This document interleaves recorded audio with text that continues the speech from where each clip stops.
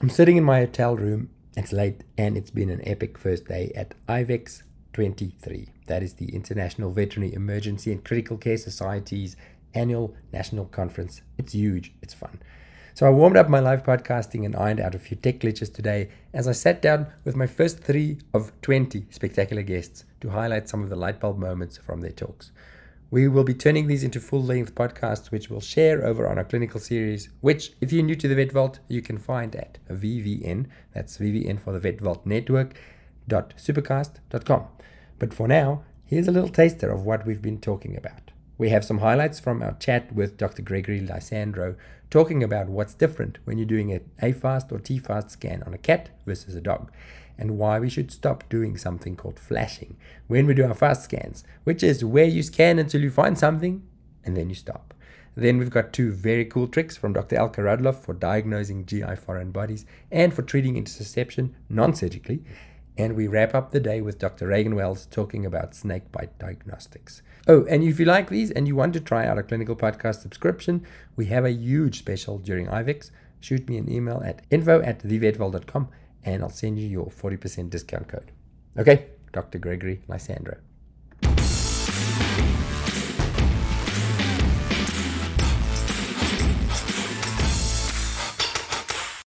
We're going to go through global fast, which is A-fast, doing the abdomen and a fluid scoring system. T-fast, which really has been kind of streamlined to echocardiography, because VetBlue has taken over all the lung for the most part. And then VetBlue for brief lung ultrasound exam or brief lung ultrasound in emergency, however you want to do it, but that's our lung format. We like to always strive for doing all 3 together, and we call it global fast because you run into confirmation bias errors through selective imaging as well as satisfaction of search error through selective imaging. So I think if you go through my lectures, you go, oh, he's right. I just heard a radiologist or I heard another point-of-care ultrasound, and they did exactly what he said they were going to do. They fell into the trap of confirmation bias error or satisfaction of search error through selective imaging. When you start to pick and choose what you're going to image, you run into a lot of trouble. Always do both cavities. We're missing serious stuff by not doing both cavities, or we're having inaccurate assessments, which can be potentially catastrophic for the patient if you go down the wrong path because you only looked in one cavity. So what's the term you use? Confirmation, what? Confirmation bias error. Yeah, and the other one? The other one is satisfaction of search error, where you stop at the first abnormality that you see. That is really common. Pericardial effusion, and you stop. Check the abdomen. Pleural effusion. Yeah. Mid-abdominal mass, and you stop. Well, when you do a global fast, you have a mid-abdominal mass. I go into the client and go, you know what? There's a mid-abdominal mass. I'm concerned about that. But I did a global fast ultrasound. There's no obvious lung metastases. There's no pleural or pericardial effusion. The heart looks okay. There's nothing else where it looks like it's spread anywhere in the abdomen. It's localized disease. We should go forward with X, Y, and Z. But what does everybody do? Mid-abdominal mass goes in the room. I think it could be a malignant tumor. Patient has no chance for a workup, especially if people are teetering and you use the word cancer. Vice versa, let's say you scan the chest because it looks like a pericardial effusion case and you go, yep, that's what it is. And then you get the clients go, yeah, let's drain it, and you do the whole thing. And then you go, oh shit, there's also 3 things in the abdomen that we missed. And with global fast, you might have been able to know that in the first 10 minutes. Would you do your global fast in addition to thoracic x-rays all the time to, I suppose, include another diagnostic modality into that? Or would you always start with that, the global T-fast, A-fast? Yeah, so I always start with the global fast. Yep. So I'm always doing a VetBlue in there too. If you think about it, there's 15 views. If you spend 30 seconds a view, that's 7.5 minutes. And I can pretty much knock out a left VetBlue and a right VetBlue. That's 8 transthoracic views in 45 to 60 seconds. That gives me 6.5 minutes to get everything else done. And A-fast you can do very quickly as well. So we're always striving to do the global fast. But if you do it as part of your physical exam, you have a huge amount of information ruling in and ruling out pretty obvious stuff pretty quickly. So it helps you streamline your diagnostic plan. The other way you can look at that is when I do a global fast, it gets me a baby step to more advanced imaging or radiography.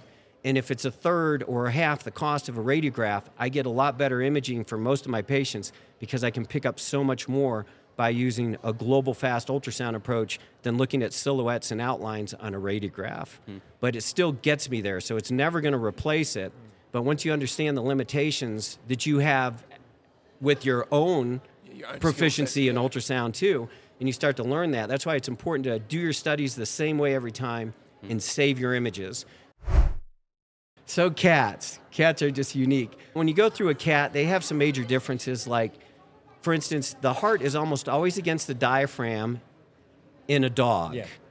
But in cats, it's really variable. They have that little space, and if there's a gap with air there, you can't see their heart. Yeah, okay. But I would argue most of the time if they have heart disease or pericardial effusion, it moves their heart closer to the diaphragm so I can image it. But in dogs, it's pretty reliable. You're always going to see what we call as the cardiac bump. You're going to see the heart there. And when you get good at it, you know the left heart is against the diaphragm, I can look at my chambers there. So if I have a patient that's really having a hard time breathing, I can get echo information through the DH view without fighting all the air on transthoracic views. So that's one difference, is the cardiac bump in a cat. Another one would be gallbladder can be bilobed, and they have a very tortuous common bile duct. Yeah. And it weaves in and out, right? And you could go, well, is that a mass? Yeah. Or is that the common bile duct? And is it normal to see it? Like in a cat, do you expect to see the common bile duct? You do. I don't know if I do when I'm right.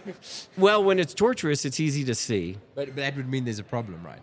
No, not necessarily, because it could be normal. So it snakes through there, and they have a tortuous common bile duct that's normal. So when you look at that, you're going, well, is that a vascular mass, or is that just the common bile duct?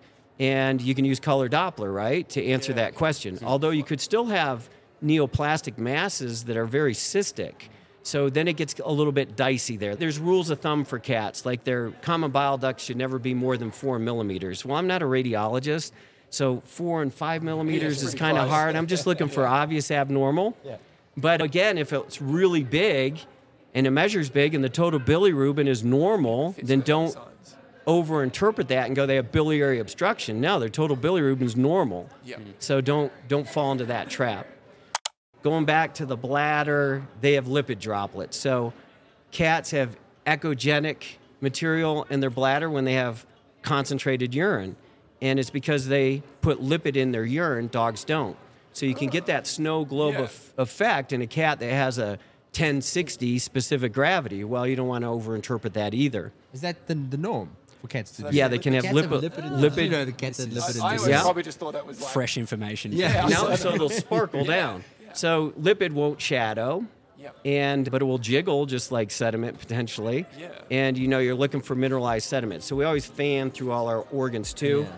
Because if we don't do that, then you're just getting a really thin sampling of the bladder. So you always want to fan.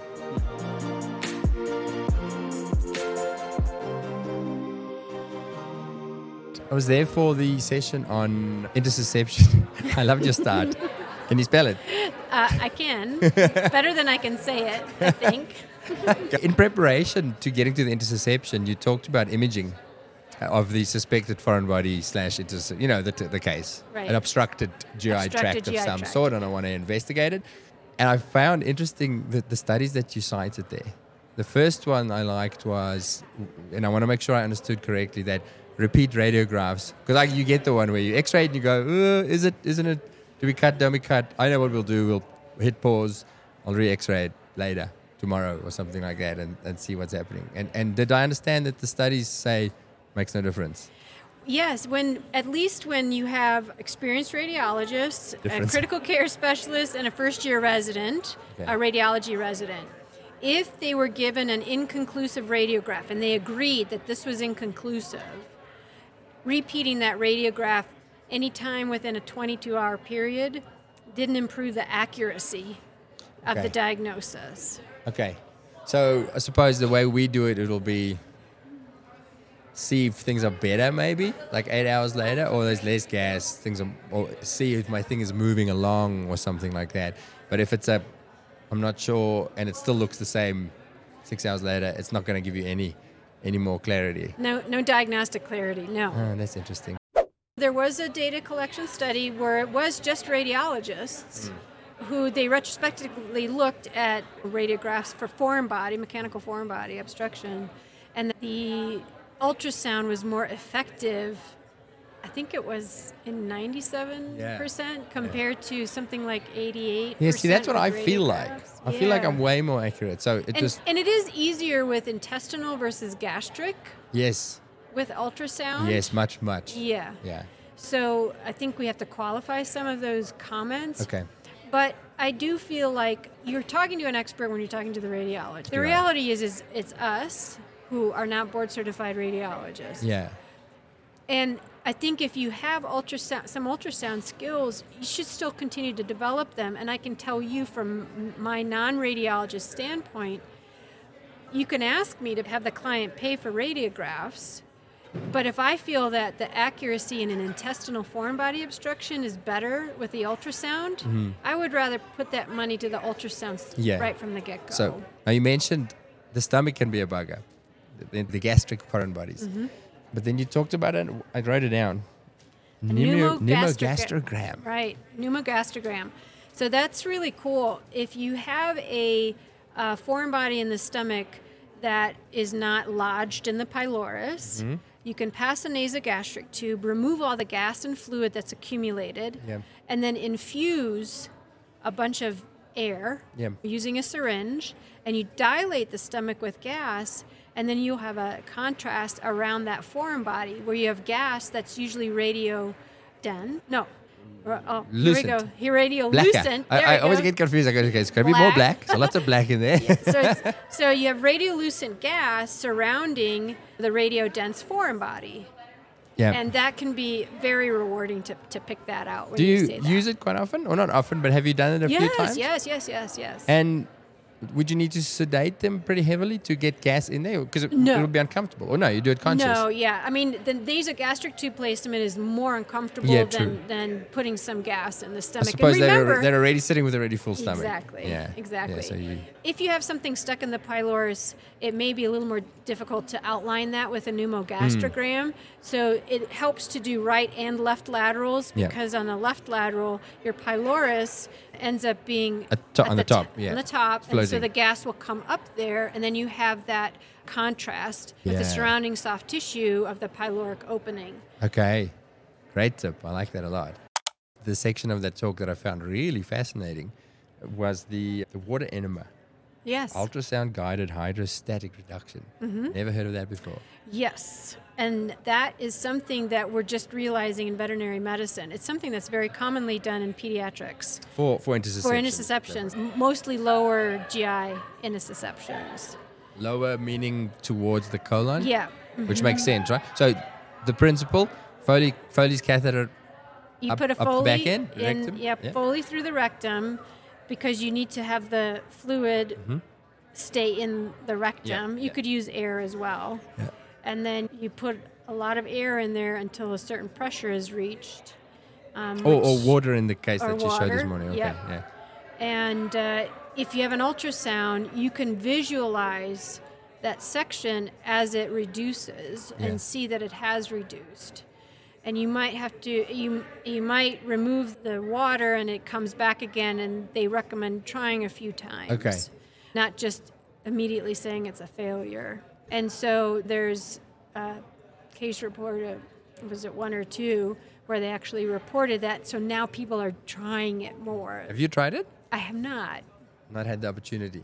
No. And I wasn't clear from the talk, so it makes sense to me to say the closer you are to the colon, your intussusception, the more likely you're going to be able to get that pressure there. I for a second, I thought on her talk that the case that she had was in the jejunum. Yes, Dr. Tolbert's case was actually in the jejunum, but they did successfully reduce that dog's intussusception. Which is a very cool trick to try if you can't do surgery for whatever reason, whether it's, probably to try anyway. Yeah, I would try it anyway try before it because surgery. there's no harm really. Right. But I think you're not going to tear anything. If you're going to tear something, it was going to tear. So for me to host this talk, I feel a bit... Usually I know enough about the topic to know what I don't know. But when we talk about your snakes, I know nothing. I'm obviously familiar with snakes. We have plenty of them where I'm from. but I don't know what snakes. Well, I watch the movies. I know you have rattlesnakes. Yep. Is that what you're talking about? That's pretty much it. Is that it? Yeah. Really? That's the 'Cause main... I saw pit viper on your talk. Is a pit viper the same as a rattlesnake? It is, yeah. Pit viper is a term that incorporates rattlesnakes. Okay. And what does their venom do? Are they because we've got Australian snakes. We've got neurotoxin, we have cytotoxic, we have hemolytic, and then we have anticoagulant. Yeah. That's the gamut of Australian snakes. What does the rattlesnake do? Right. So the rattlesnake can really do a combination of all of those. So oh, really? We don't classically have rattlesnakes that just do one of those. So also, like, I'm envious of your experience in Australia. Come hang out with us. Yeah, I would love to. I really would. Okay, so then the talk, we want to talk about bedside tests, diagnostic tests, which can be a challenge, right? Yes. And I was very curious to hear what you've got to say. So it is relevant totally to us because we're looking for the same things, right? Markers of all those things to give an idea. What are you talking about in your talk? Which are the tests that you're discussing? Right, so very similar. You know, the classic tests, probably the most useful test here in this part of the country is a blood smear. And what we can gain from that is we can look for some of the cytotoxic principles. So echinocytes have been described. Do you see echinocytes? Oh, no. Tell me more. Yeah, so sorry, this is for the cytotoxic. So this is for the one that's going to cause a big, horrible yes, muscle breakdown. correct. I see. Yeah, painful Okay. wound. Yeah. But we can also see echinocytes without the significant wound, so it can be helpful for us to sort of confirm there is a rattlesnake bite. I remember the term echinocyte, but I'm The drawing a spiky, blank. it's like a Okay, that's it. 360 That's it. Like a Yeah, it just looks like a sphere with a bunch of spikes all over it. And what that's from is some of the enzymes in the venom that just poke holes in the red blood cells. It can also cause spherocytes, which looks very similar to immune-mediated anemia. So that can also that's something I'll be talking about. It can be a little confusing for some of our practitioners who see these cases days later and they're hemolyzing. And they think, oh, they must be having an immune reaction to the antivenom, when really it's probably active venom in circulation. And so the treatment may be better. And would that potentially be the only thing that they're showing? So so they could come in without the weakness or vomiting or sickness. Yeah, typically those cases have been treated for a snake bite, so they still have a wound. Yes, They were in somewhere, received antivenom, and then a few days later, the PCV drops. Correct. They would present like an IMHA, Yeah. That's like on the east coast of Australia, we've got a red belly black snake. Okay. They'll do that. They do that. They'll do that. They're sneaky like that. Did they do it acutely? Or So it is, you do look for spherocytes. I've never heard of the echinocytes. I'll have to talk to some of the Australian specialists to see that whether we should be looking for those. I imagine it would see make them. sense. Yeah, because we even see, you have to be careful because with a severe, let's say, bee envenomation, you can see a few echinocytes. So, I remember being an intern and not knowing what I was looking at with just a typical allergic reaction. And I thought, I'll do a blood smear and that should sort it out. Yeah. And there were echinocytes, but there weren't too many of them. Okay. It turns out it was just an allergic reaction. It wasn't a rattlesnake bite. Okay. So you will, because echinocytes, it's not something that's been on my radar at all. So could allergic reactions do that as well? Yes, but they typically are not a very high percentage of the cells. So with a rattlesnake bite or a severe pit viper envenomation, and other pit vipers will do this, so I suspect you guys may see this as well. It's a pretty good percentage of the red blood cells are affected. And that could be acute as well? Yes, it is acute. So that's not That one's the acute. delayed one. Correct. That's the serious one. I like the name echinocyte. I was trying to, when you said the spiky ones, but you know what an echidna looks like? No. A little Australian animal. It's a little spiky thing. Is it? Little spiky I animal. wonder if that's the origin of I the wonder what Yeah. what that means. So if I see lots and lots of little echidnas on my blood smear, Oh, that's cute. I might go, oh, maybe you're a red belly black. Yeah, I'll ask Claire Sharp. Yeah. She and I are doing a lecture I saw together, that, yeah. So definitely worth we'll see asking. what she thinks. That's really cool. Why do you want to underline that, and how would you recommend? I won't necessarily say this is for the Australians, but for the US listeners, how should they be using it? So this isn't new knowledge. Almost anybody that treats snake bites here in the US is going to say, oh, that's a snooze. I know that. What is new is that we can use this in cats as well. So cats are much more resistant on like a milligram per kilogram basis to the venom. But we did just finish a study. It's going to be presented in the abstract session here in the general abstracts. It's an in vitro study looking at multiple different species of rattlesnake venom incubated with cat blood. And we confirmed that it does happen, but it requires a much higher concentration of venom to induce the same degree of mechanocytes. So I think it's just important to know that you're not crazy if you're looking at these in cats, and hopefully soon there'll be some evidence to support that.